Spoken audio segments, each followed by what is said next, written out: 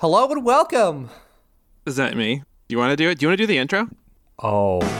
California, California, here we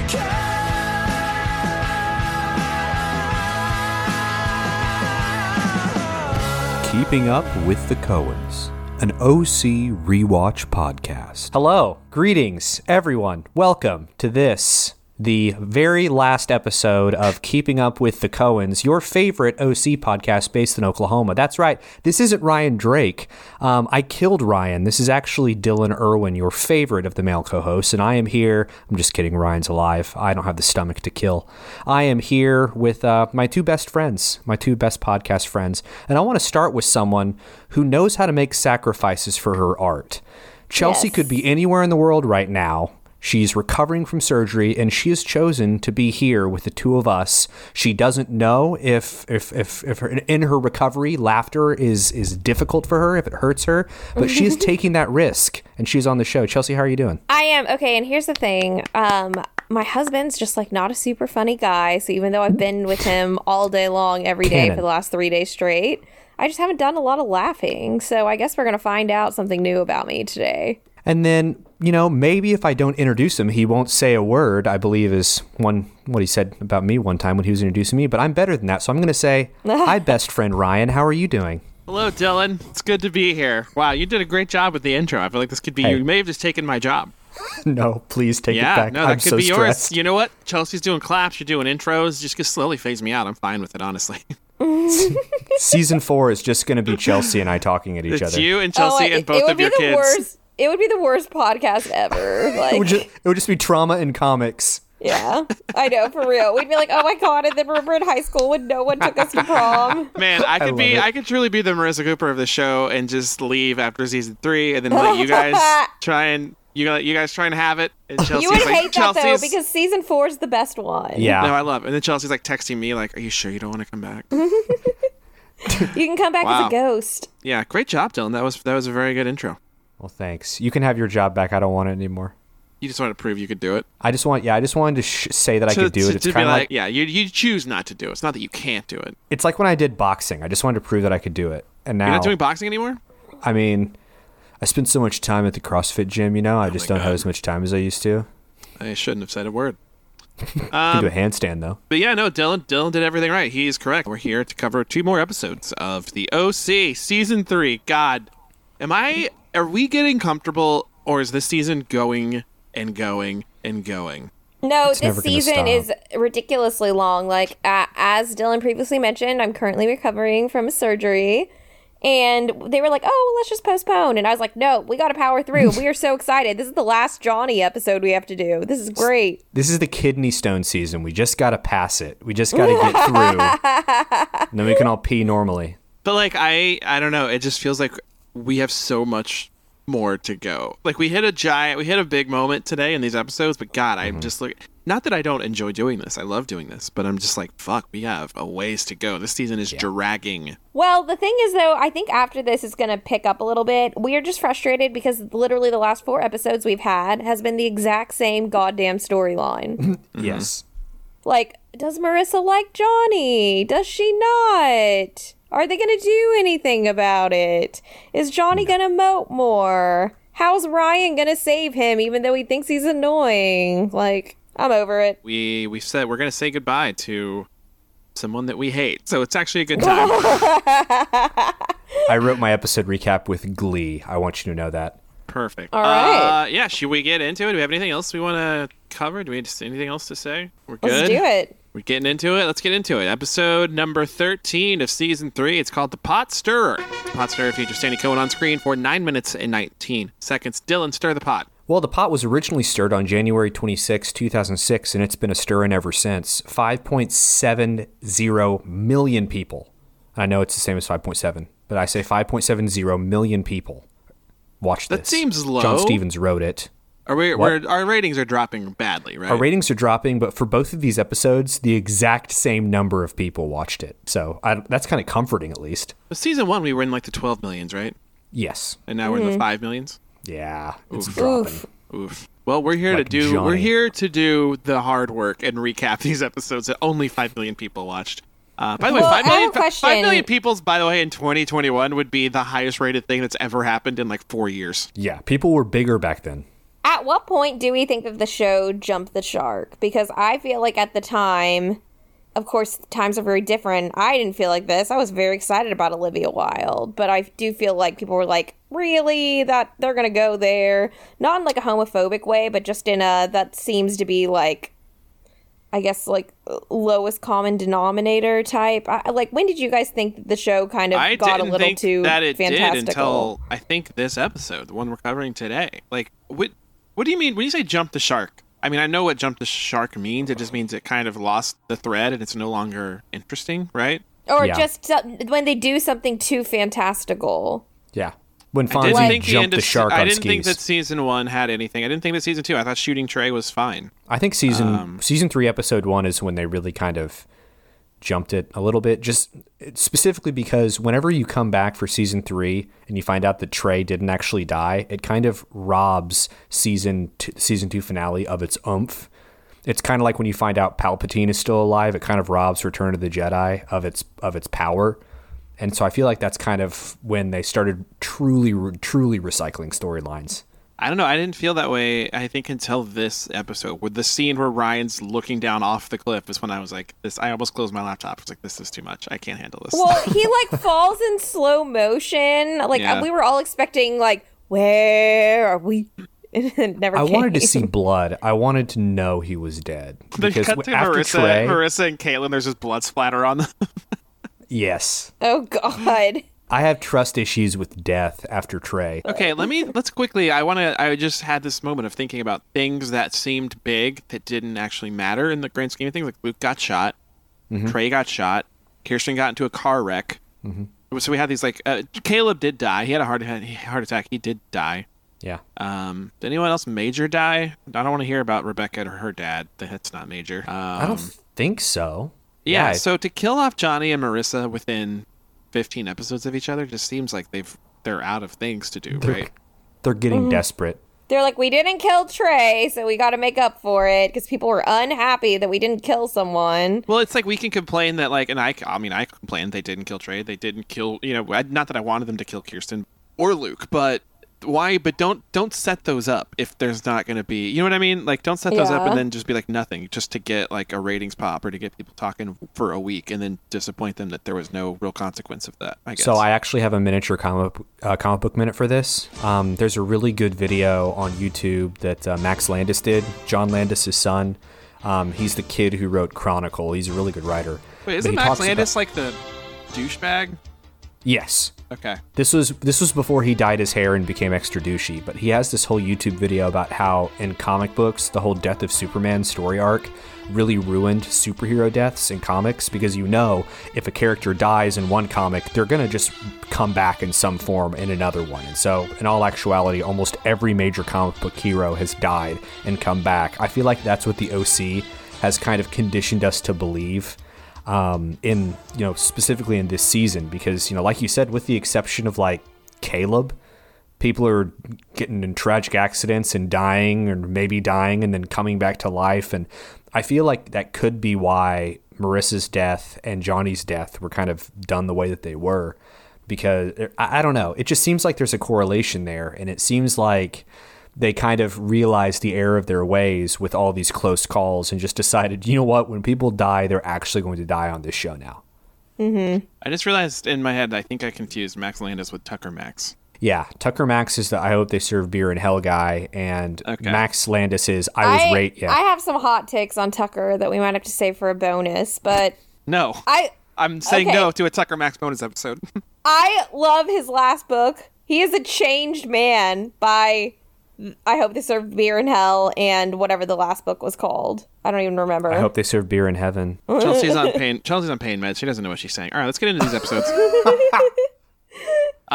We will open the Potster, episode 13. We open in the Cohen's kitchen. I didn't take as many notes for this. I just kind of was like, I think I take too many notes. So I think I do too much. So I reeled them back a little bit. We're in the kitchen. A couple things happening that we're going to explore in this episode. Sandy has to build a hospital. He doesn't have to. He wants to. for the Newport group. So he has a meeting to pitch his hospital plans to, I think, the hospital board. Seth has an interview with the Brown guy. The return of the Brown guy is my Brown first guy's note. back, yeah. Someone from Brown is at Harvard doing interviews with prospective students. Seth has an interview, but he's starting to freak out a little bit. A real kind of turn. I don't know a turn. But a real kind of about face for Seth, who all he wants to do is leave California, leave Newport, leave Orange County. And now suddenly he's like, wait, do I want that?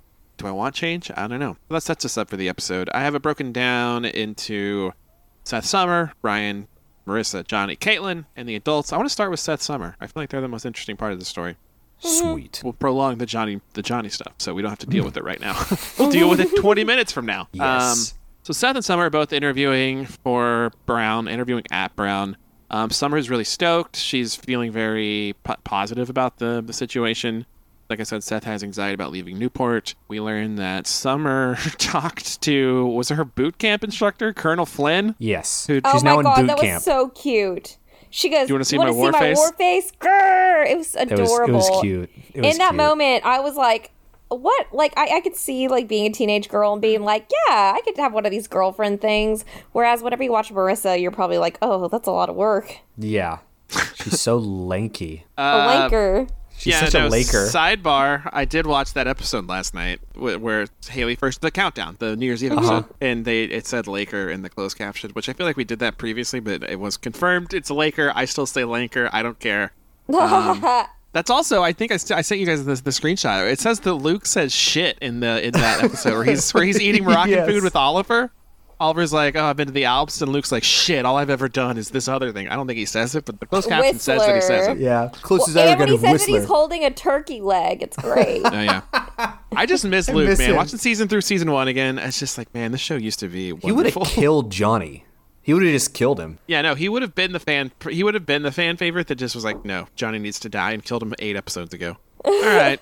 So, Seth and Sandy have a chat in Seth's room. Seth starts to kind of tell him a little bit like how he's having some anxieties and things like that. Sandy's giving him a good pep talk, but it's cut short because Sandy has a phone call he has to take about the hospital that he has to build. So Seth decides he's going to go on a walk, and when he's on his walk, he runs in to Caitlin Cooper, who's still hanging around. She's part of the show for the rest of the series now. So she's still hanging around. She's at the pier alone, and she's smoking weed because her mom forgot her birthday. We'll get to that in a little bit. But she's smoking weed. Let's take a moment to think about this. Was 2005, right? 6. This Well, was it's filmed in earlier. 5, aired in 6. So this was 2006. Wow. The thing with weed, like I was of the age where I was like going into college, and like weed, it's crazy to think back now because we have dispensaries on every corner, and every like our parent, like my parents smoke weed and eat edibles every day. But like at the time, weed was kind of a thing, right? Like people would like go to parties and smoke weed, like it was a big deal. Yeah, or you'd like be sneaky and like go out on your patio after your parents went to bed and stuff like that. Well, yeah, When Or was Did- that just me? Sorry, Mom and Dad. What year did Oregon legalize marijuana? Wasn't it like 2009 or 2010 or something like that? It was a long time from this, but the culture's just changed so much, it's hard to find this really, Right, well, because when I first watched this scene, I was like, why is Seth being so weird about weed? And I was like, I forgot everyone was weird about weed back then. Like, it was kind of a thing that it was a little taboo. I was going to ask you, because he whenever he smokes, he, like, puts the towel on the door, and he sits under the window, and he, like, Febrezes the room. Chelsea, what'd you say your move was? Oh gosh, I went out onto my patio. I had a really awesome balcony right off of my bedroom. That wasn't connected to the alarm system. So if I was really devious, I probably could have snuck out, which I never did. I would just go out there and smoke weed sometimes. And then I pulled the move in college where you like breathe it through a toilet paper roll with a dryer sheet at the end. That's exactly what I was going to say. That's what we did that so much. The dryer sheet toilet So paper roll silly. blow directly That's into ingenuity. the vent. Yeah. Dylan, what did you do? Or are you not allowed to talk about it since you have a real job, unlike me and Ryan? I didn't smoke weed in college. I believe that completely. 100% that makes sense for you. You guys, the big twist at the end of this podcast is that I'm actually the lame. Well, no, it's not a secret that I'm the lamest person, but like I'm more lame than you all think I am. Which is saying a lot. This is all just a long con for me to ask you about your walk with God. I'm a little surprised that you didn't smoke. No, Dylan absolutely has like the Christian guitar guy. Yeah. So no, I get it. Hey, you guys want to go to Cafe I guess Plaid? when I met you, you were wearing like man capris and had a That's guitar. exactly what so I was going to shouldn't say. do that. Like the vibe that I Yeah. get from you is like longer hair, rolled up jeans, white t-shirt. You're wearing like Toms or something. Oh yeah. I wore Tom's rolled up jorts and a white T-shirt. I actually am going to take off my overshirt so I can wear my white T-shirt so I can Wow. see if I can convert our dear friend Ryan. So Seth is like asking her a lot of questions about weed and how he's never done it before and he's saving it for college, blah, blah, blah. He knows what it is. He knows what it does.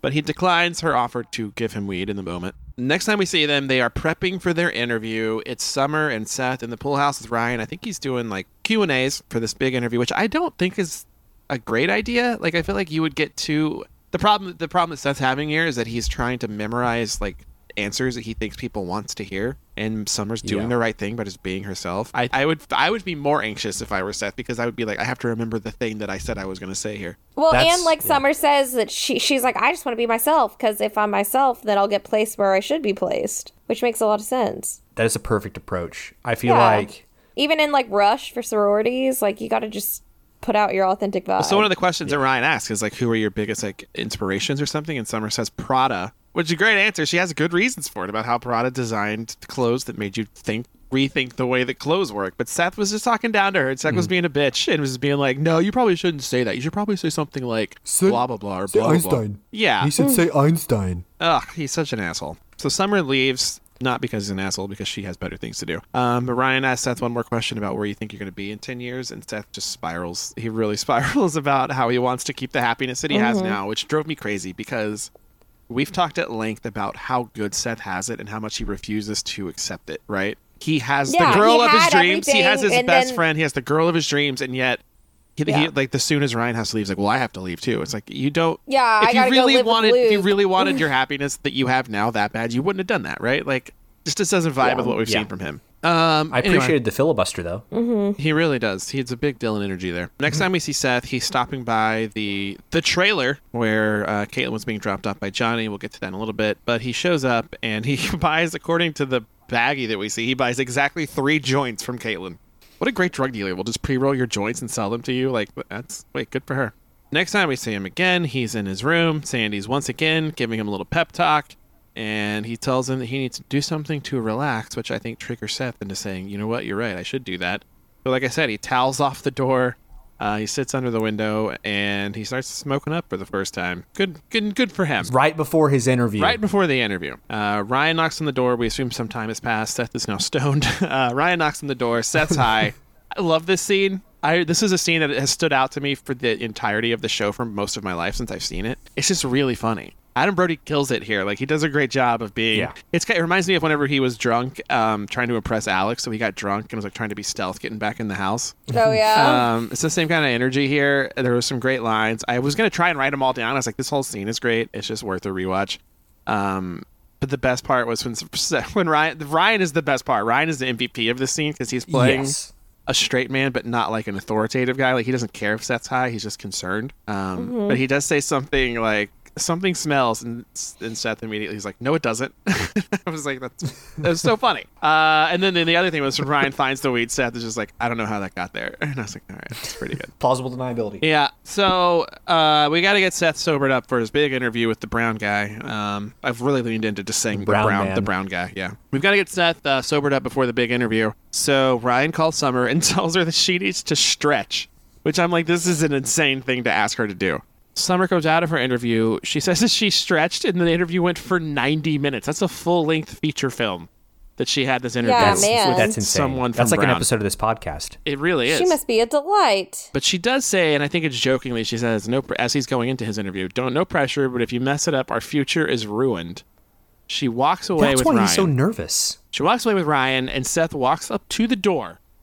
He approaches the door, and then turns around and runs away because Seth Cohen is a coward.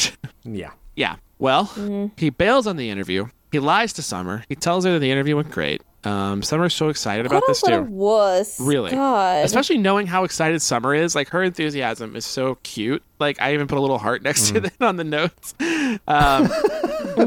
But he lied to her. He didn't tell her. He bailed on the interview, and he lied to Summer about it. And the last thing that we see from him is he is once again in his room smoking up all by himself. So Seth's a stoner now, guys. It's crazy how he just takes one he takes one marijuana and his life falls apart. Isn't that crazy? That's dare to be drug free. Don't I know, ever it's like do a Reefer Madness commercial ready to go. Don't ever do a marijuana. Okay, kids. Let's get to Ryan, Marissa, Johnny, and Caitlin, shall we? Yay. Let's just grit our Yes. teeth and power through it. We can do it. Well, big news, guys. It's Caitlin's 15th birthday. My super sweet 15. God, I missed that show. That was a great show. Do you think they just randomly picked 15 because it was still like appallingly young, but not like disgusting young? I think They the were sticking with timeline the of the timeline. show would make her 14, and they wanted to hurry up and make her not 14 anymore because that's even weirder. So they're like, let's just make this her birthday so everyone knows she's 15 now. Because if she was 16, then it would be more acceptable for her to date Johnny. But she was definitely 11 in season 1. They talked about it. Oh, But okay. like they've clearly Wait, but ew, manipulated. does that mean Marissa was 14? In season 1. I think so, right? No, she said in the earlier because her mom's trying to talk her into going out with Luke, and she's like, "Mom, I'm 16." But she says it British. She goes, "I'm 16." Well, that would make her 18 now. She's an 18-year-old junior in high school. Oh, Wow. this is their senior year. This is their senior No, year. I'm this is their sorry. senior No, year. you're right. so You're right. that You're right. That makes sense. sense. That makes sense. Sorry. Yeah, I know you're right.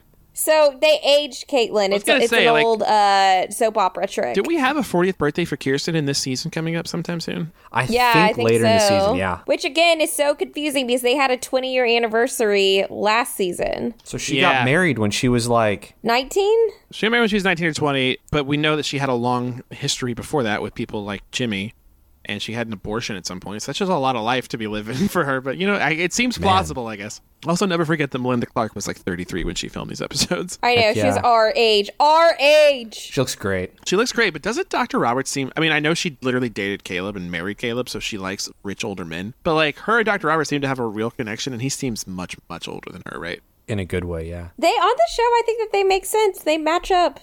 She carries herself with a lot of maturity. Could you imagine me dating Dr. Roberts? I would be like, whoa, ew. So I was thinking, like, you're the same age as what Melinda Clark was, at least. I don't know how old Julie's supposed to be, but, Yeah.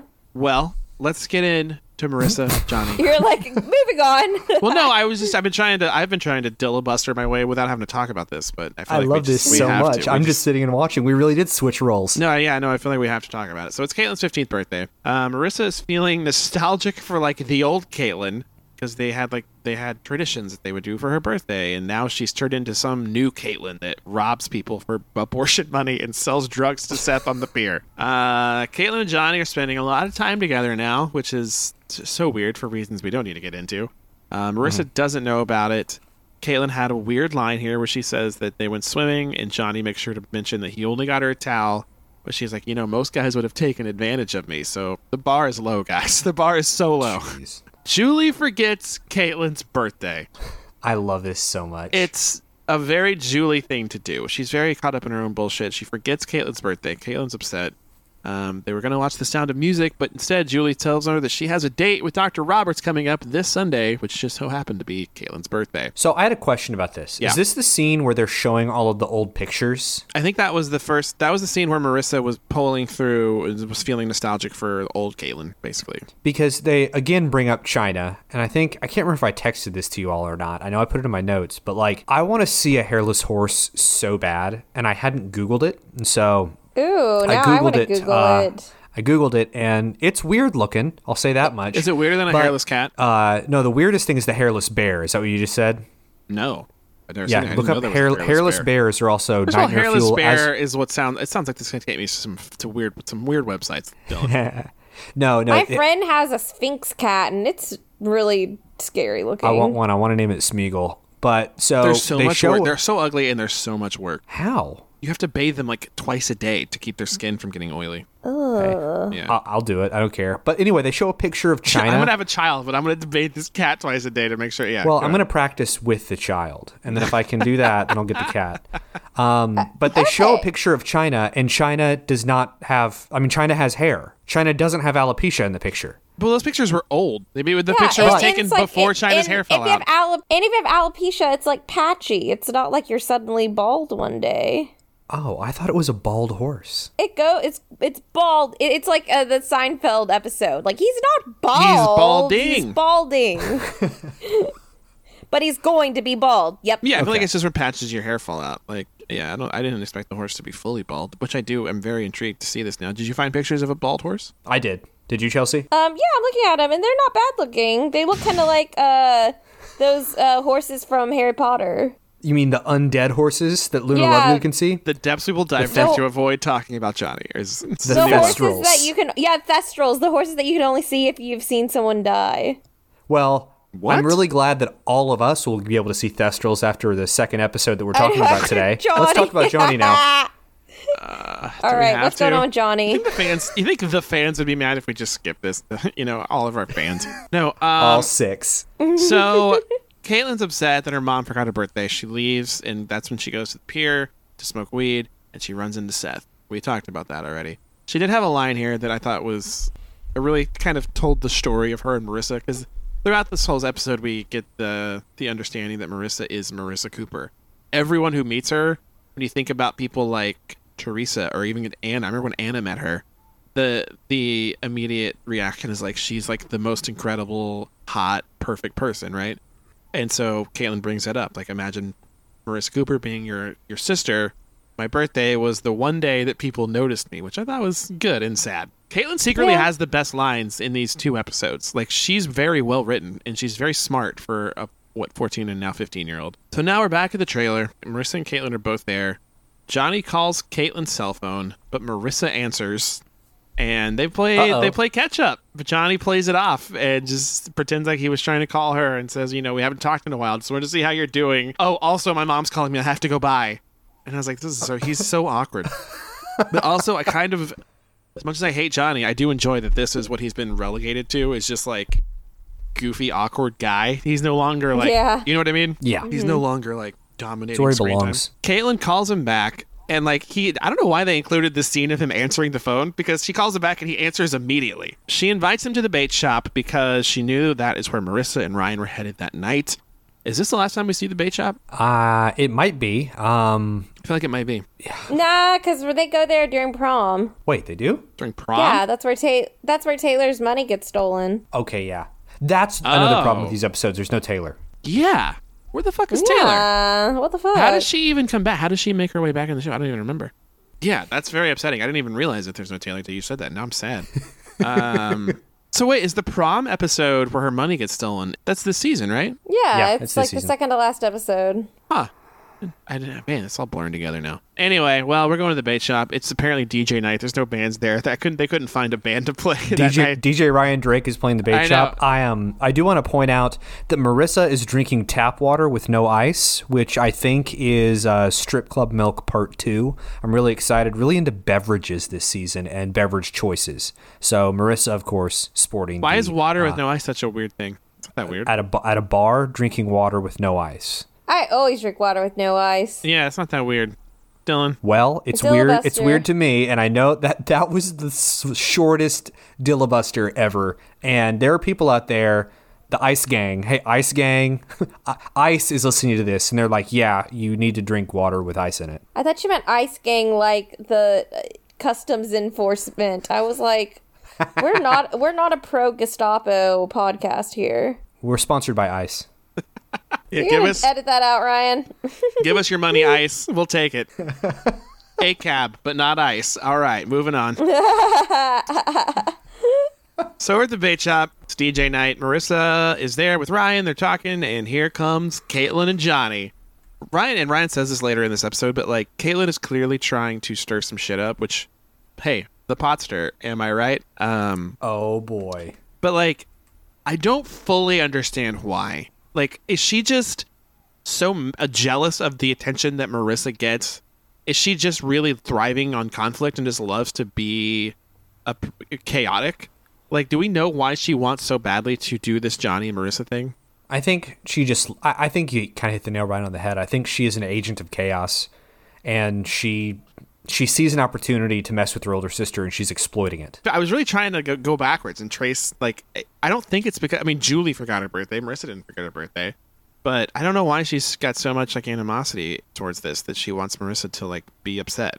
I feel like I mean, I still stand by the whole she wants to be chaotic. She wants to annoy her older sister, but then she changes. I think Marissa's death changes her. I think that it kind of makes her see the value in like not being a tool. But I think up until this point, it's just kind of playful sisterly stuff. And the only reason it has such high stakes is because Marissa's giving it high stakes. Well, her plan works because she runs into Marissa and Ryan while she's with Johnny. So Marissa's kind of upset. Caitlin knows that she got her jealous, she got her riled up, and she's talking to Johnny about it on the drive home.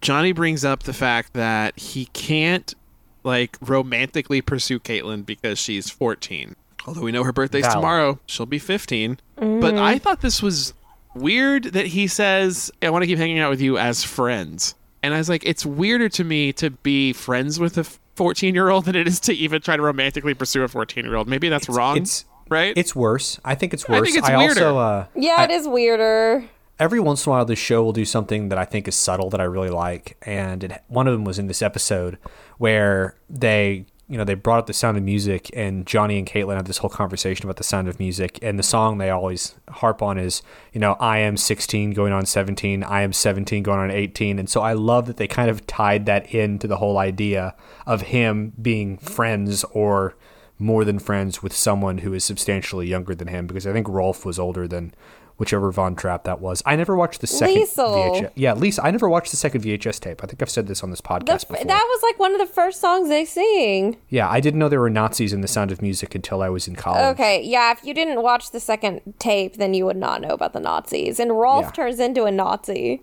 Yeah. But How disappointing. But Nazi redemption is at the second part of that tape, if I remember correctly. Barely. Whatever. Yeah, it's the bare minimum. He just does the right thing. He really doesn't. Because Captain Von Trapp was like, hey, Rolf, what are you doing? You're a kid. Get out of here. Go run away with us. I love this so much. This is our next podcast, Keeping Up with the Von Trapps. Sorry, Ryan's about to storm out. No, I've literally never seen The Sound of Music. I don't know what you're talking about. You've never seen it? I think you'd like it. I know you're a big musical guy. No, I haven't seen that many musicals, actually. I've seen more newer musicals than older musicals. I've seen Oklahoma, I've seen South Pacific, I've seen The Producers, I've seen Phantom of the Opera. That's about it. South Pacific is the worst. Julie Andrews is a babe in that movie. Not South Pacific, in Sound of Music. Well, we could She's really kind do of a babe in everything. Are we going to do a bonus episode where I just watch musicals and then I'll come back and report on it? I love that. Ranking the songs. Honestly, I would rather spend 8 hours watching musicals that I don't care about than watching like 20 more minutes of Johnny Harper. So I'm into it if you guys want to switch gears. Deal.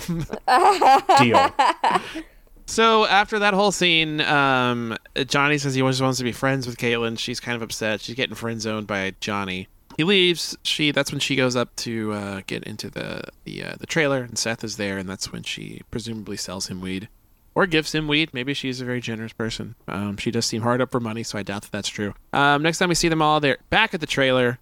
It's Caitlin's birthday. Marissa tells her happy birthday. And they start talking about Johnny, but then Julie interrupts them because she's coming home from a run. Did we know Julie was running? Is this a new thing? I guess. She's very sweaty. Yeah. I just like to imagine her running around the trailer park. She's come a long way from Yoga Lattes. Yeah, I was going to say she can't do Yoga Lattes, or she can't do any of those fancy noopsy workouts anymore, I guess. So she's just straight up running. Good for her. It feels healthier. I'm proud of Julie. So Julie comes home. She's telling Caitlin about her birthday party. Caitlin says, I don't want a party. Julie is telling her that, like, we need this. We need this as a family, which is a lot of pressure to put on a birthday party. I would feel a lot of pressure if I were Caitlin. So before her party, Caitlin pays a visit to the pool house. I'm assuming people just walk into the Cohen's house and go to the pool house. Yeah. I don't know how this works. She gets into the pool house. She's waiting for Ryan. She's talking about how her and Ryan are the perfect couple. I'm sorry, how Marissa and Ryan are the perfect couple. And then she gives a shout out to our boy Luke by saying, they used to say that about her and Luke as well. Oh, Luke is so perfect. I just miss him so much, Losing Luke is one thing. Losing Luke and now having to deal with Johnny, it's like a whole fucking the whole world insult to injury turned upside down, right? Yeah. She asks for Ryan's advice about inviting Johnny to her party. And she's stirring the pot. Again, I don't know why she wants to do all this. I don't know why she's just being an agent of chaos, but she is. Because I don't think that she really likes Johnny. We all agree with that, right? Yeah, she's toying him with with Johnny and with Marissa. I don't know if this was intentional or not. Or again, her line delivery. I got too deep into line delivery apparently on this episode. Way. Willa Holland, or Caitlin, whenever Ryan accuses her of trying to hurt Marissa, I don't know if she was trying to be sincere when she said this, or if she was trying to be fake when she said this, because it sounded fake as fuck. And if she's trying to be fake, it was brilliant. And I might even put the audio in for that. She just goes, "No, Marissa is my sister, and I love her."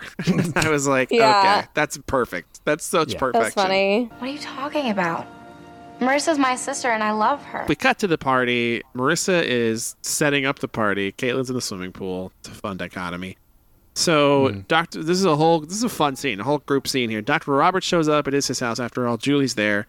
Dr. Roberts gets a thank you from Caitlin. Then Johnny shows up. Dressed like Eddie Vedder. Yeah, I have thoughts about that, because when Johnny shows up to Ryan's pool house in the next episode, I've had this moment of like, they are very stark opposite people. Yeah. Anyway, we'll get to that when we get to that.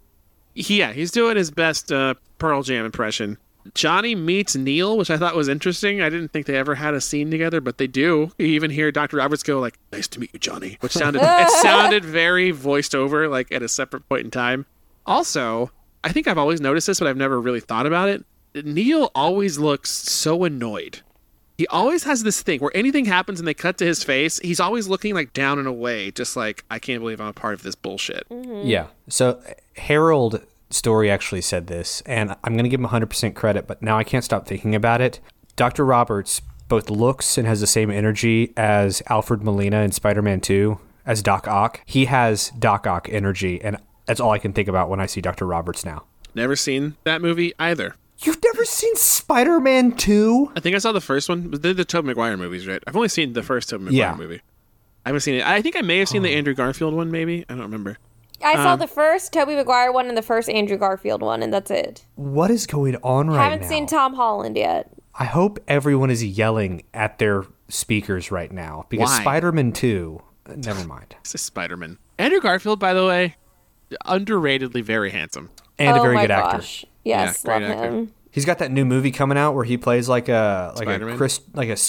a Spider-Man, like a Christian kind of televangelist guy, and it looks really good. Thanks, Dylan. That seems right up your alley. Yeah, Seems right up your Dylan, alley. I know. No, it's like Righteous Gemstones comedy type stuff. Boy, you're really selling it. Have you guys not seen the Righteous Gemstones? The I've not Danny seen it. McBride show? I don't even know what that is.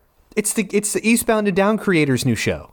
I've seen like 3 episodes of Eastbound and Down. I didn't like it. Guys, this is so bad. I feel like I'm panicking. I'm hyperventilating. I don't know how to relate to people who don't watch the same things I do. Just want to keep distracting us from the Johnny stuff, but I guess we'll get back to it. Dylan, are you still there? Oh, he is, unfortunately. I am. I'm sending you the trailer for that Andrew Garfield movie, and also, since we're talking about that party, there are literal children at this party, or I guess 14-year-olds as 14-year-olds actually looked in 2006. Yeah, so I guess she invited her old equestrian club. It's a lot of people showing up to this party.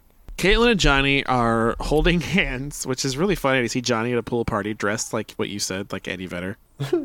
Ryan decides to just tell Marissa that Caitlin sold Seth weed. So now Marissa's really upset about everything. Right, this is just another cog in the Marissa wheel as far as like shit just keeps happening to her that she can't really... All she can do is react. She has no control over any of it. I'm just thinking out loud now. I really am being Dylan tonight. I love this so much. I'm just sitting back. Ryan tells Marissa that she sold weed to Seth. Caitlin pulls Johnny alone into her room, and she makes him tell her that he's not interested in Marissa. And she really gives him like a sales pitch that's basically like, well, if you're not interested in her, then prove it. Give me my, Chelsea brought this up last week, give me my one birthday kiss. And she kisses him. She kisses him. One birthday kiss. She says it's so weird. Please. She kisses him, and that was very Harry Carey of you. She kisses him in her Kiss bedroom. me, Daddy. That sounded like Beavis or Butthead again. Sorry. Anyway, they kiss. Oh, They kiss make me. out. Johnny and Caitlin are kissing in her bedroom. They have one kiss. You just brought something up. You Yeah. brought up a point that I raised in my notes. So they kiss once, one kiss, uno. But then she says they made out, and you just said they made out. How many times do you kiss somebody for it to become making out? And you can kiss someone once, and it's a makeout. Seriously? There's Dylan, no more how- action involved? Dylan, how old? I mean, it has to be more than just like a peck, but yeah, it's still one kiss overall, right? I don't think that they made out. I think that she just pecked him. Does tongue need to involve for it to be Yeah, considered I a feel like if makeout? there's a peck, and then there's kissing, right? And kissing to me is making out, but like I don't know where the So, like, line would you begins say and that- ends. Would I say that they made Did you say out? people make out at their wedding, or do they kiss at their wedding? You may now kiss the bride, and then do they make out? Well, when I officiate weddings, I say you may now make out with the bride. So, Dang. no, I don't say that. No, that's a good point, actually. Yeah, okay. I don't think they made out, but I feel like if I was her age, I would think that I made out with someone. Yeah. I think that she Get to thinks second that. base. So I'm glad we could have that conversation. I'm glad that we could really tackle the important issues here. So How do you talk to girls? this scene was actually really good. I enjoyed this scene a lot. Marissa follows Caitlin and Johnny out of the house. She calls her out for stealing money, selling drugs, and Caitlin in return. This is where I said Caitlin has some very good lines. Like, she's very smart. She's written as a very smart 15-year-old. Yes. She says, anyone can tell that you like Ryan, or anyone can tell that you like Johnny, and you don't think Ryan can tell that you like Johnny. She even says, you can be in love, or you and Ryan can be soulmates, but that doesn't mean that you don't like Johnny. And that's very high-level That's deep. thinking for a 15-year-old. Yeah. And then she closes it by saying, you may not know me, but I do know you. And I was like, damn, Caitlin's really getting to the heart of the issue here. So Caitlin leaves. Marissa and Caitlin had their little blow up. Caitlin leaves with Johnny. Julie blames Marissa for her leaving, which I thought was just piling on the Marissa bullshit. ruins everything. Marissa ruins everything. Caitlin or Julie even says, do you even know what she's been through? Even though Julie was the one who fucking forgot her birthday. Marissa fires That's back. gaslighting. That's expert gaslighting. Marissa fires back by letting her know that a party's not going to fix this family. And then Marissa walks out, and she just leaves Ryan there. And then it's just Ryan, Neil, and Julie just staring at each other. And I was like, that's a fun thruple. I would love that is a more fun of Ryan, throuple. Julie, and Neil together. Just a day in the life of them. This episode closes with a montage, and we see Ryan. He's at home alone. Marissa's at the pier by herself. Caitlin goes home to a locked trailer for some reason. I didn't understand that. Everyone's alone, figuring their shit out, and it was scored by my favorite song, the music moment of the episode. I was obsessed with this song when this episode came out, and for a long Insomnia, time. Electric President. Yeah. Dude, it's so good. What a great song. And, like, I think it was on, I don't know if it was on one of the soundtracks or not, actually. It was, because I was. remember I would just listen to it over and over. It's such a great song. It's the only song I've ever heard by Electric President, but it's so good. Yeah. And I listened to it a lot back in the day. And it plays a lot in this episode. It plays like 3 or 4 different times. So the only little thing left we have to deal with now are the adults. Let's start with Sandy and Matt. They, like I said, they have to build a hospital. So Sandy and Matt pitch a hospital proposal. Matt thinks they have handicapped themselves by not whining and dining the hospital board. Apparently that's Yeah, I common hated practice in the commercial real estate business. So Sandy later finds out when he took that phone call and he ignored his son. That phone call was him finding out that he is most likely not going to get the hospital bid. And Kirsten is there. Kirsten just appears whenever she needs to tell him something important, just like an angel over his shoulder. She's great. in these And she episodes. does here. And she makes sure to tell him that he should show, what's the guy's name? What's the hospital guy's name? Bill. Bill. Yeah, show Bill who you are beyond schedules and budgets. So Sandy's getting some inspiration now. So he tells Matt to set up a meeting with Bill at a burrito stand because he wants Love to it. show him the history of the area that they're trying to build this hospital in. I don't love it at all. I think it's a terrible idea. But It's a new restaurant alert. I'm always excited when there's a new restaurant that's not the Crab Shack, the Redneck Yacht Club, or the Diner. I'm always excited. And I also love how Yacht Matt Club. looks at his churro like I he had doesn't the know what same it note. is. Like, you're not that rich, Matt. Haven't Yeah. you been to Disney World? So they go to this burrito stand, and Sandy's trying to be nice and like talk to Bill, and they're having churros, and he can sense that he's starting to lose him. He seems uninterested. So he tells Matt basically like, I want this hospital. Let's do it your way. Let's do the wine and dine thing. Meanwhile, Matt's just staring at his churro like so perplexed, like he doesn't understand how it works. He's just like, What is this, corn He's dog? like turning it around in his hand. He reminds me of the Trump brothers on like Weekend Update. Oh my god. Yeah, he reminds me of Eric Jr. Dylan, are you gonna do the rest of this podcast in the dark? Yeah. That's I don't fine. want to get up and turn my light on. No, this is totally fine. I'm fine with this. Keep being in the dark. So the weird climax is a weird word to use here now, Matt. The weird climax to this whole thing is that what did you just do? That looks creepier. I know, now you have evil eyebrows. I turned the light on. They took Bill to Matt's apartment That's weird. with some ladies. I think they just pulled some of Matt's stripper friends, I think. Yeah. And in the next episode, Matt refers to them as prostitutes. I hate it. So they get these strippers / prostitutes to Matt's apartment. They take Bill there, and they're pouring him drinks like it's a fucking bachelor party. And Bill's very impressed, and he's now in on the hospital proposal. He thinks that he and Sandy can take care of each other now, and he even tells him that Caleb would be proud. I think Sandy took that rightfully as an insult. And then that scene ends with Bill turning around and talking to the ladies and just yelling at them. So where do we have to go to have some fun around here? That's so funny like, what's because they're happening having here? fun. Yeah. That story wraps up with Kirsten once again just appearing out of nowhere and telling Sandy that she's proud of him. She got the hospital. He did it his way.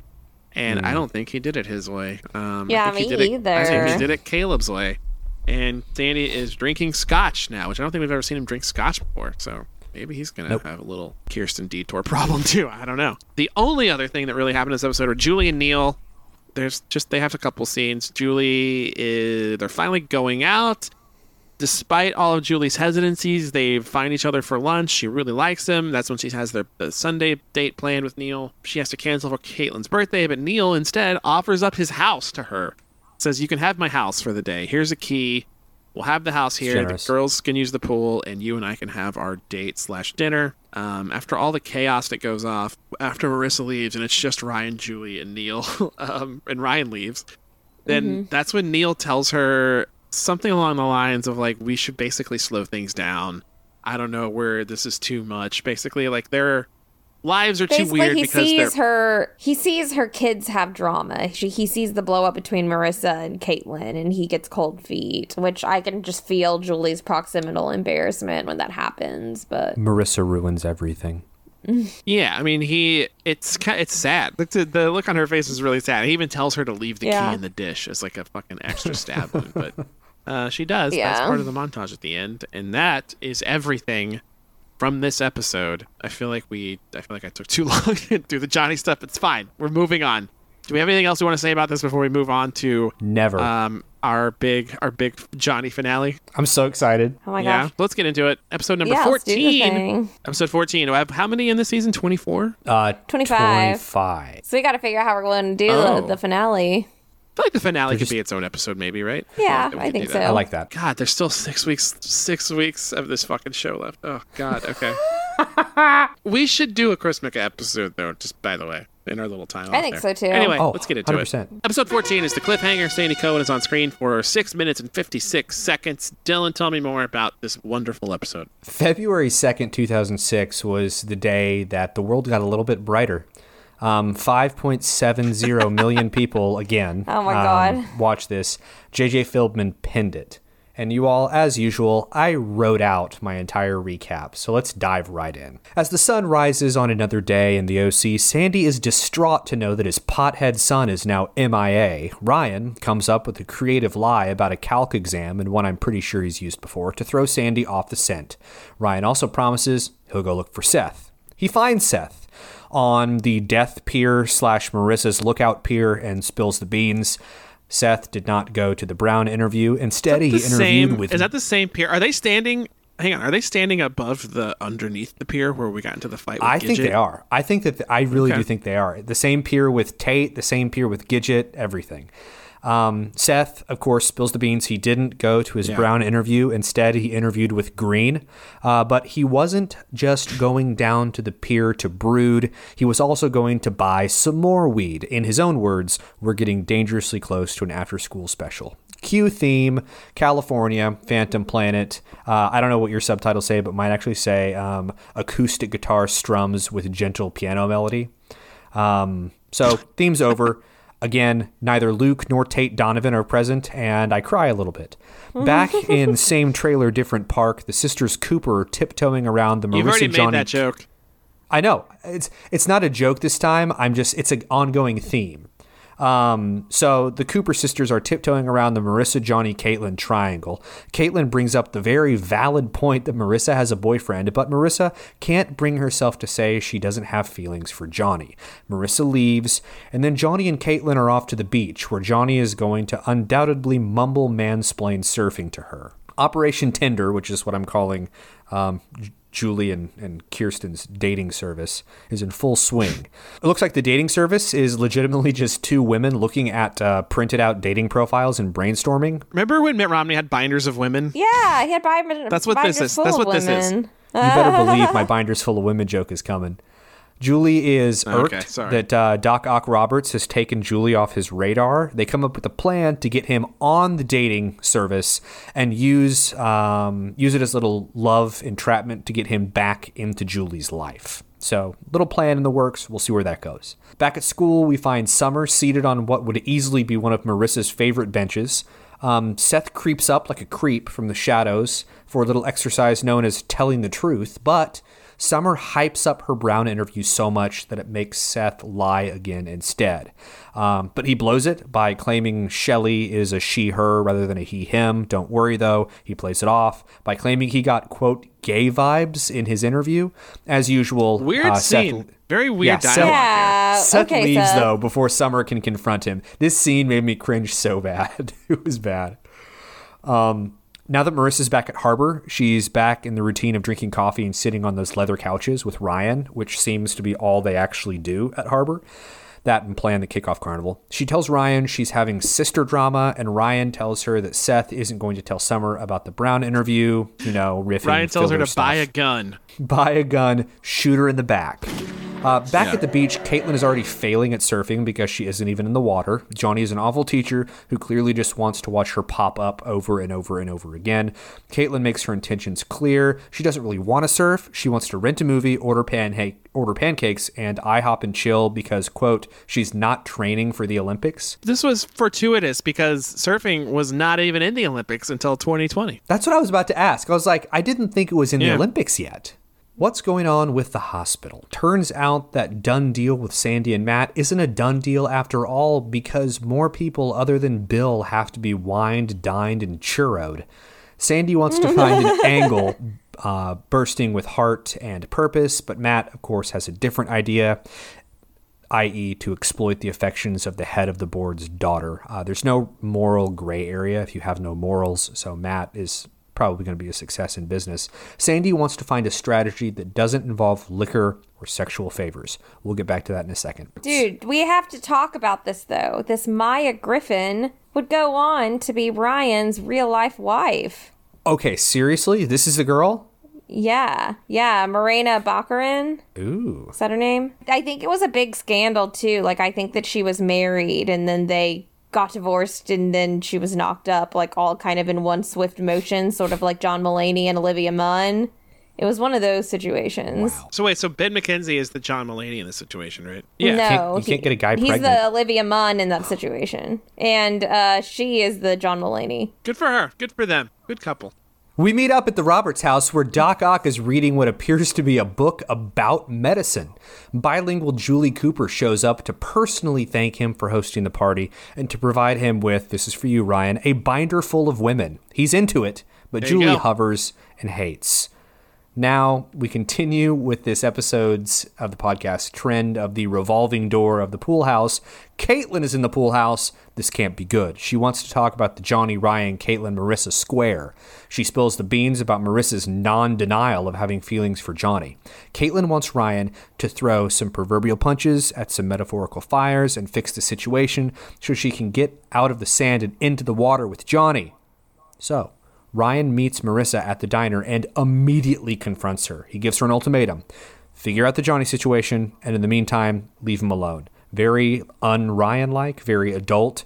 It must be his haircut, but we're going to go ahead and see how long it lasts. Another day dawns in Newport, and we find Ryan and Seth in the kitchen. Ryan tells Seth that his relationship with Marissa is on ice before a hard left to talk about Seth's summer issues. Turns out Seth is going to reschedule his interview and lie to Brown about the reason why he missed it the first time. Bold strategy, Cotton. Let's see how it works out. So Julie's making grits in a trailer, but the only thing Caitlin wants more than Johnny is Apple Jacks. While Julie is giving Gus grits, the sisters briefly spar before Marissa storms back home outside. And she has a pretty funny line. She's like, Mom, we get it. We live in a trailer. Yeah. You don't have to make grits. Like, it's kind of funny. Yeah, at least I feel like she was making grits the right way. She wasn't using instant grits, so you got to respect her there. Yeah, she's making it in a pot. And whatever. Present food is very chic now. It's cottage. Is this trailer core? Yeah, totally. Also, I was love going it. to say, I've never considered the fact that her living in a trailer is very similar to her living outside. I feel like we did this on accident, but we're almost there. I love it. Eventually, we're all just going to be outside and underground because of the nuclear holocaust. Back at Harbor, Seth is avoiding Summer like the plague. She walks into chat with the unnamed school administrator, reminds her that Seth has Where's no Dr. ass. Oh my God. She was kind of harsh. She goes, gangly, mop head, barely has an ass. I was like, that's kind of harsh, son. Yeah, she's just dropping all of this foul language at this person who apparently has, like something to do with her future. But in there, she finds out that Seth actually missed his interview, which is why you always tell the truth. You don't want your friends and family finding things out about you through your school administrator. Julie arrives at Casa del Cohen and tells Kirsten that Doc Ock loves their dating service so much that he's being asked to be set up with Laura Cross. But don't worry, Julie has a plan. She's going to spy and find out if Laura is a cross that she can bear. For the second time, Oh my God. we're in Johnny's bedroom. He and Chili are in bed together, talking about love. So first time we've seen Chili in a long time, right? Yep. Chili And the last tells time we saw Johnny, Chili, he was also in Johnny's bedroom. I think he lives there. Chili lives in Johnny's bedroom. Marissa lives outside. It's canon. But Chili, this is one of those things that, like, if this were another episode of a different show, of like a weirder show, this would be like, Chili's not even real. He's just a made-up person that Johnny only sees and interacts with because all Chili does is care about Johnny's shitty life. Oh, that's so deep. I love that so much. They call him Chili because the air's cold when he's around because he's a ghost. Hey, he gets to throw the swells party, That so is maybe true. some people know He him. died at the Swells party. This is now canon. No, the last two times we've seen him, he's just been in Johnny's room caring way too much about fucking Johnny. He's just way too involved. Johnny, Ghost Johnny has some sage advice. He tells, Ghost Chili has advice for Johnny. Says, Johnny, you got to shoot your Ghost Chili's shot. really good. You owe it to yourself. They really are. That's pretty much all that's going on in that scene. But now it's date night with the Cohens. Sandy and Kirsten are eating at Redneck Yacht Club, and they spy Matt. He looks like he's there by himself to drown his sorrows until he's not. He's with Ryan Atwood, Ben McKenzie's actual wife, who was in Gotham, Maya. He didn't The listen. future Mrs. McKenzie. The future Mrs. McKenzie. Turns out Matt didn't listen to Sandy. So they leave the yacht club to get some sweet sand dabs from the Crab Shack instead. Love the Crab Shack. Marissa meets Johnny. What's a sand dab? I don't know. What is a sand dab, Ryan? I should know this. I'm the I think foodie. I was gonna say it sounds like a weed thing. Honestly, I don't know. Yeah. Sounds like you'd need a bong to do. Also, I would like to propose we change the name of this podcast to Date Night with the Cohens. Date night with the Cohens. I'm all for it. So Marissa meets Johnny under the pier where her dad got beat up and she got kidnapped by Volchek. Johnny doesn't let any air die between them and throws a love bomb her way without any warning. Marissa doesn't appear to be feeling it. Johnny puts on some pretty compelling evidence that Marissa likes him, specifically, you pay attention to me. After he spills his guts, Marissa just stares at him like a dead fish, says nothing, and Johnny leaves. We're back in the Cohen kitchen for the third morning scene of the episode.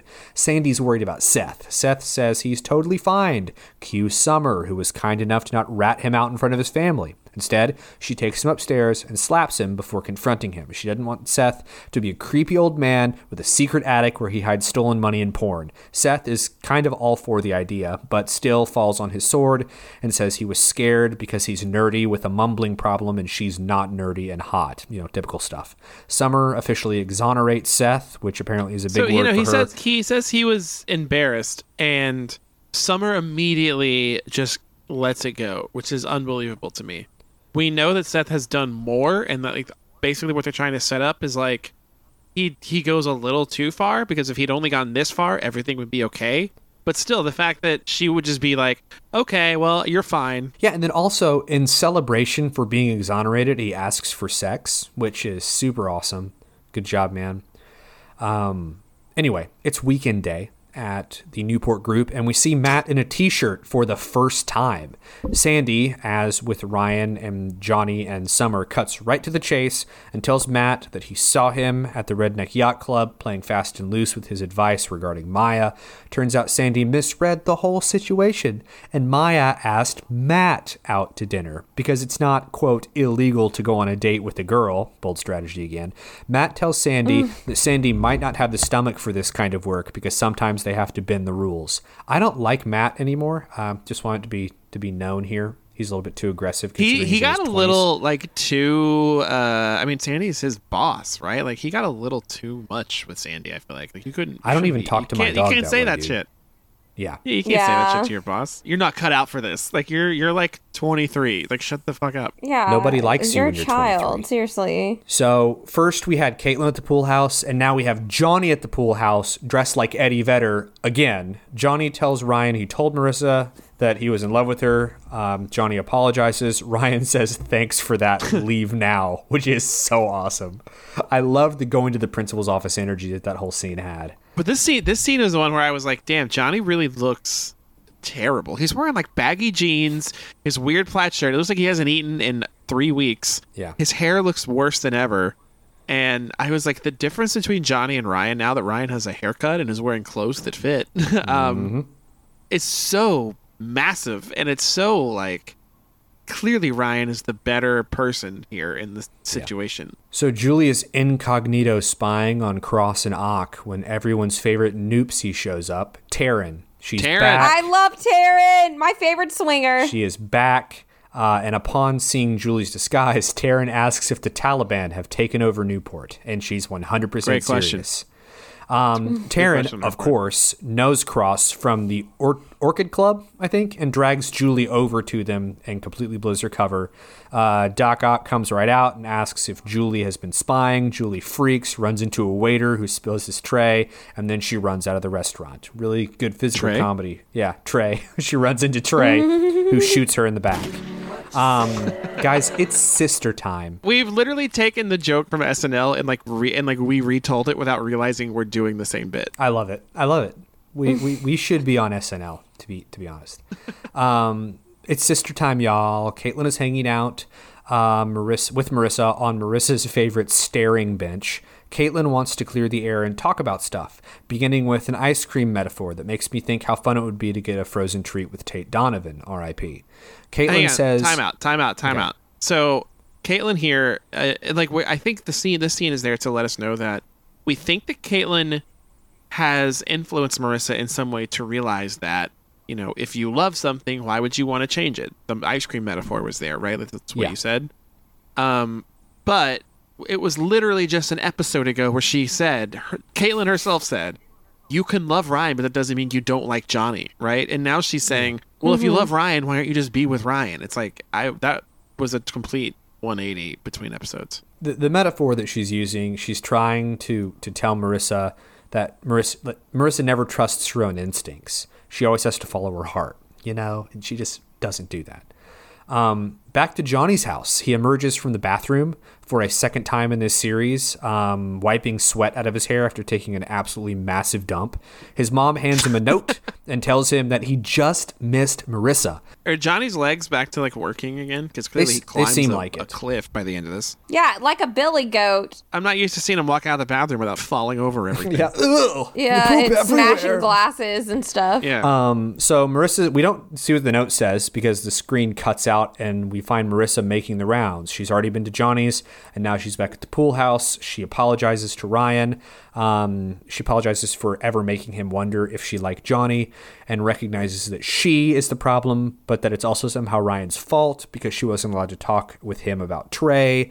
So they're going to try again for the 500th time in this series, and they're going to start with dinner. This was okay. This was like decent long-term storytelling on the part of the show, in which we criticize it a lot for doing something and then immediately abandoning it with no real repercussions. Yeah. For her to bring up, because we talked way back when Johnny first appeared that like, oh, she's dealing with trauma that stems from Trey, and that's what her and Johnny connected with originally. and she was having she was having nightmares about Trey, if you remember, like 10 episodes ago or something. And so for her to bring it up again and be like, look, the Trey thing was this traumatic event that I had to deal with, and he seemed like the person to talk to. I was like, okay, that's good for you. In the same way that Caleb's death has still lingered over the show, and like they didn't just forget about it and completely move on, the Trey thing is still kind of there a little bit. Yeah. We're back at the trailer. Caitlin is watching 1958's Attack of the 50-Foot Woman, and Johnny shows up. He's in the mood for a bonfire and tequila because he and Caitlin, quote, never got a chance to party, which is not something you should say to a 15-year-old girl. Sandy's at the office, pulling a Marissa and staring at nothing. Turns out he goes to the Newport group for moments of zen. He's suffering a moral conundrum. On one hand, he wants the hospital. On the other hand, he has morals, and the thing with Matt makes him uncomfortable. He doesn't know, quote, where the line is. But Kirsten, like an angel, appears and assures him that he does know where the line is. It's what makes Sandy Cohen Sandy Cohen. So let's go back to the Cohen house. Seth is Potboy, blaring anarchy music. Summer shows up with some DVDs, specifically Save the Last Dance and She's All That, which I have you all watched He's All That yet? Not yet. I have. Oh. That's going to be our next bonus episode. We're going to do a commentary. Wait, did you watch it, Dylan? No, I've been meaning to. He said, quote, I have strong opinions on Save the Last Dance, though. It was like trending on TikTok. They go back and they'd show her last dance, and it's like, that got you into Juilliard? What the fuck? It wasn't worth saving her for, right? No. So Summer is on to Seth because he's terrible at lying. His room smells funny, but Seth assures her it's incense and that he was doing yoga and that he had some bad gas. Guys, I think Seth has some bad weed. Welcome to the beach, where Johnny and Caitlin are having the most depressing party ever. Caitlin wants to hook up before Johnny passes out, starting to think Johnny might not be okay. Her words were, can we just hook up now? Yeah, it's very aggressive 15-year-old energy. Yeah. Good for her. Yeah, I'm starting to think that Johnny might not actually be okay with Marissa not liking him back.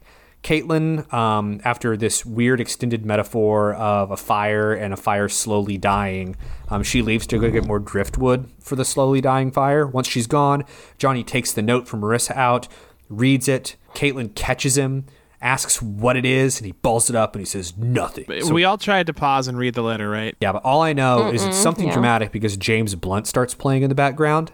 And once the letter is gone, Johnny decides it's the perfect time for some tequila and rock climbing. Even Caitlin disagrees. I wonder what's going to happen.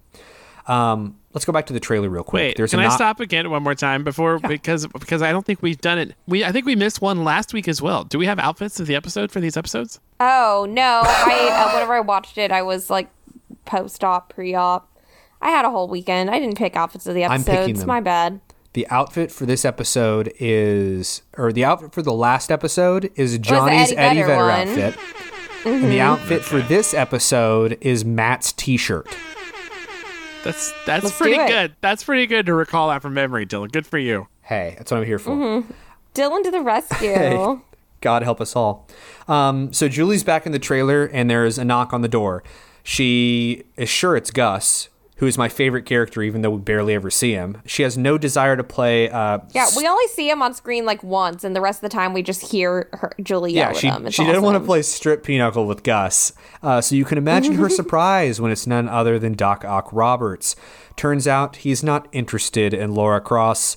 He wants Julie, Hot Pocket, and Wine Cooler Cooper. Love conquers all, and it's actually a pretty sweet scene, if I'm gonna be honest. It was. Back at the lame beach bonfire party, Johnny is doing his best Tom Cruise in Mission Impossible 2 impression. Caitlin is not feeling it. What's going to happen? Of course, there's a quick cut away from that scene back to the pool house.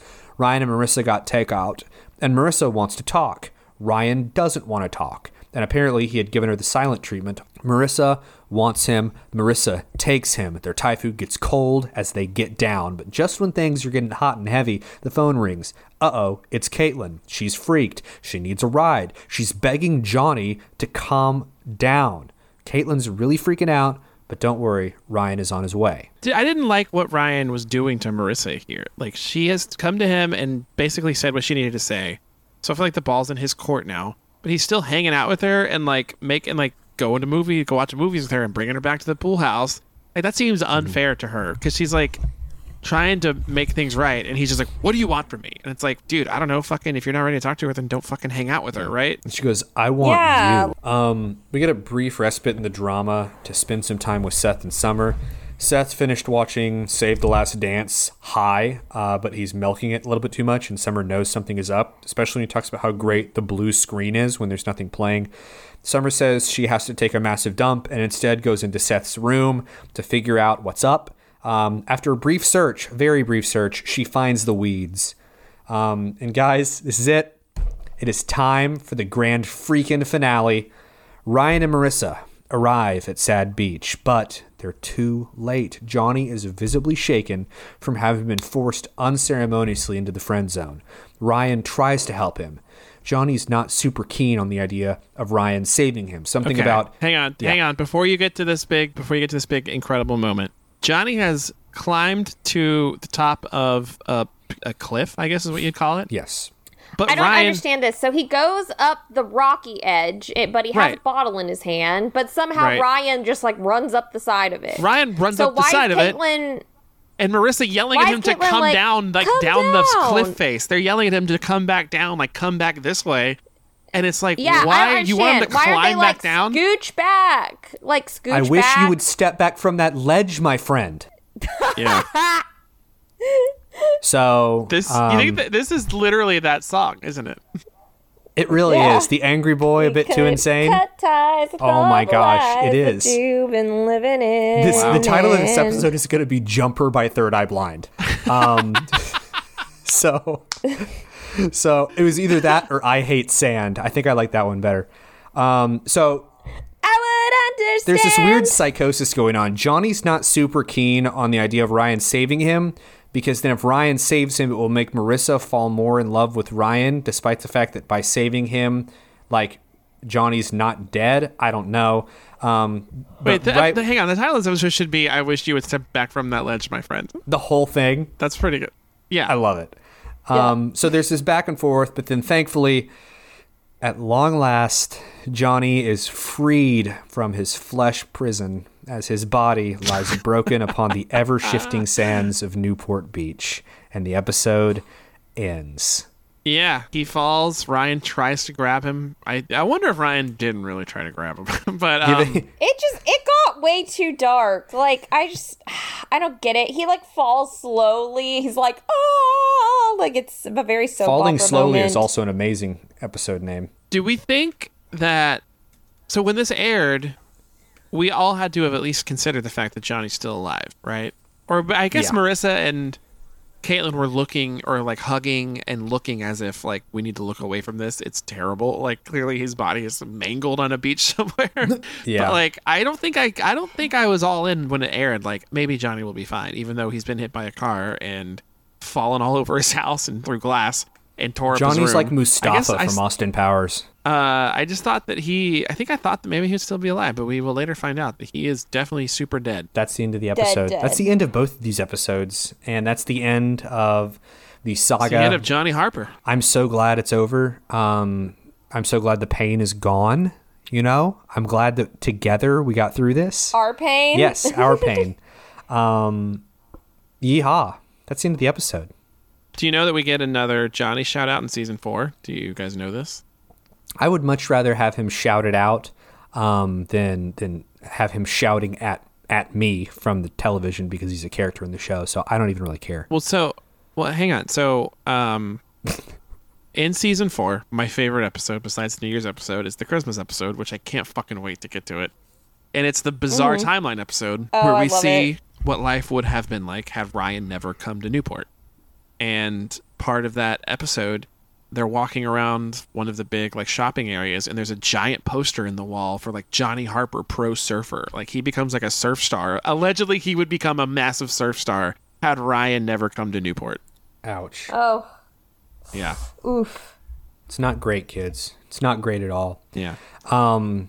But do y'all have anything else? I guess I forgot that I'm taking Ryan's outro too. Do you guys have anything else to say on these two episodes? Ryan, what was your music moment of this episode? My music moment of the second episode was Seth when he's smoking weed by himself He's blasting some punk rock. He's blasting Black Flag, a song called Wasted. That song is literally 45 seconds long, and they played most of it in this episode. So good for him. I love it.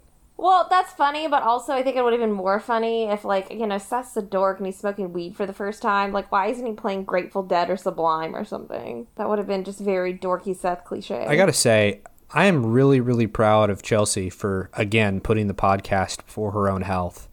Well, you know, laying in bed talking to you guys is very, very difficult. This is great. You're like on a Victorian era fainting couch. It's like a Jane Austen novel that's podcast. Kind of what I feel. That's kind of what I feel like because I'm like kind of propped up halfway with like a bunch of pillows behind me. Well, you all, I hope that when you listen to this episode, you felt joyful, you felt excited, you felt happy that Johnny is no longer with us.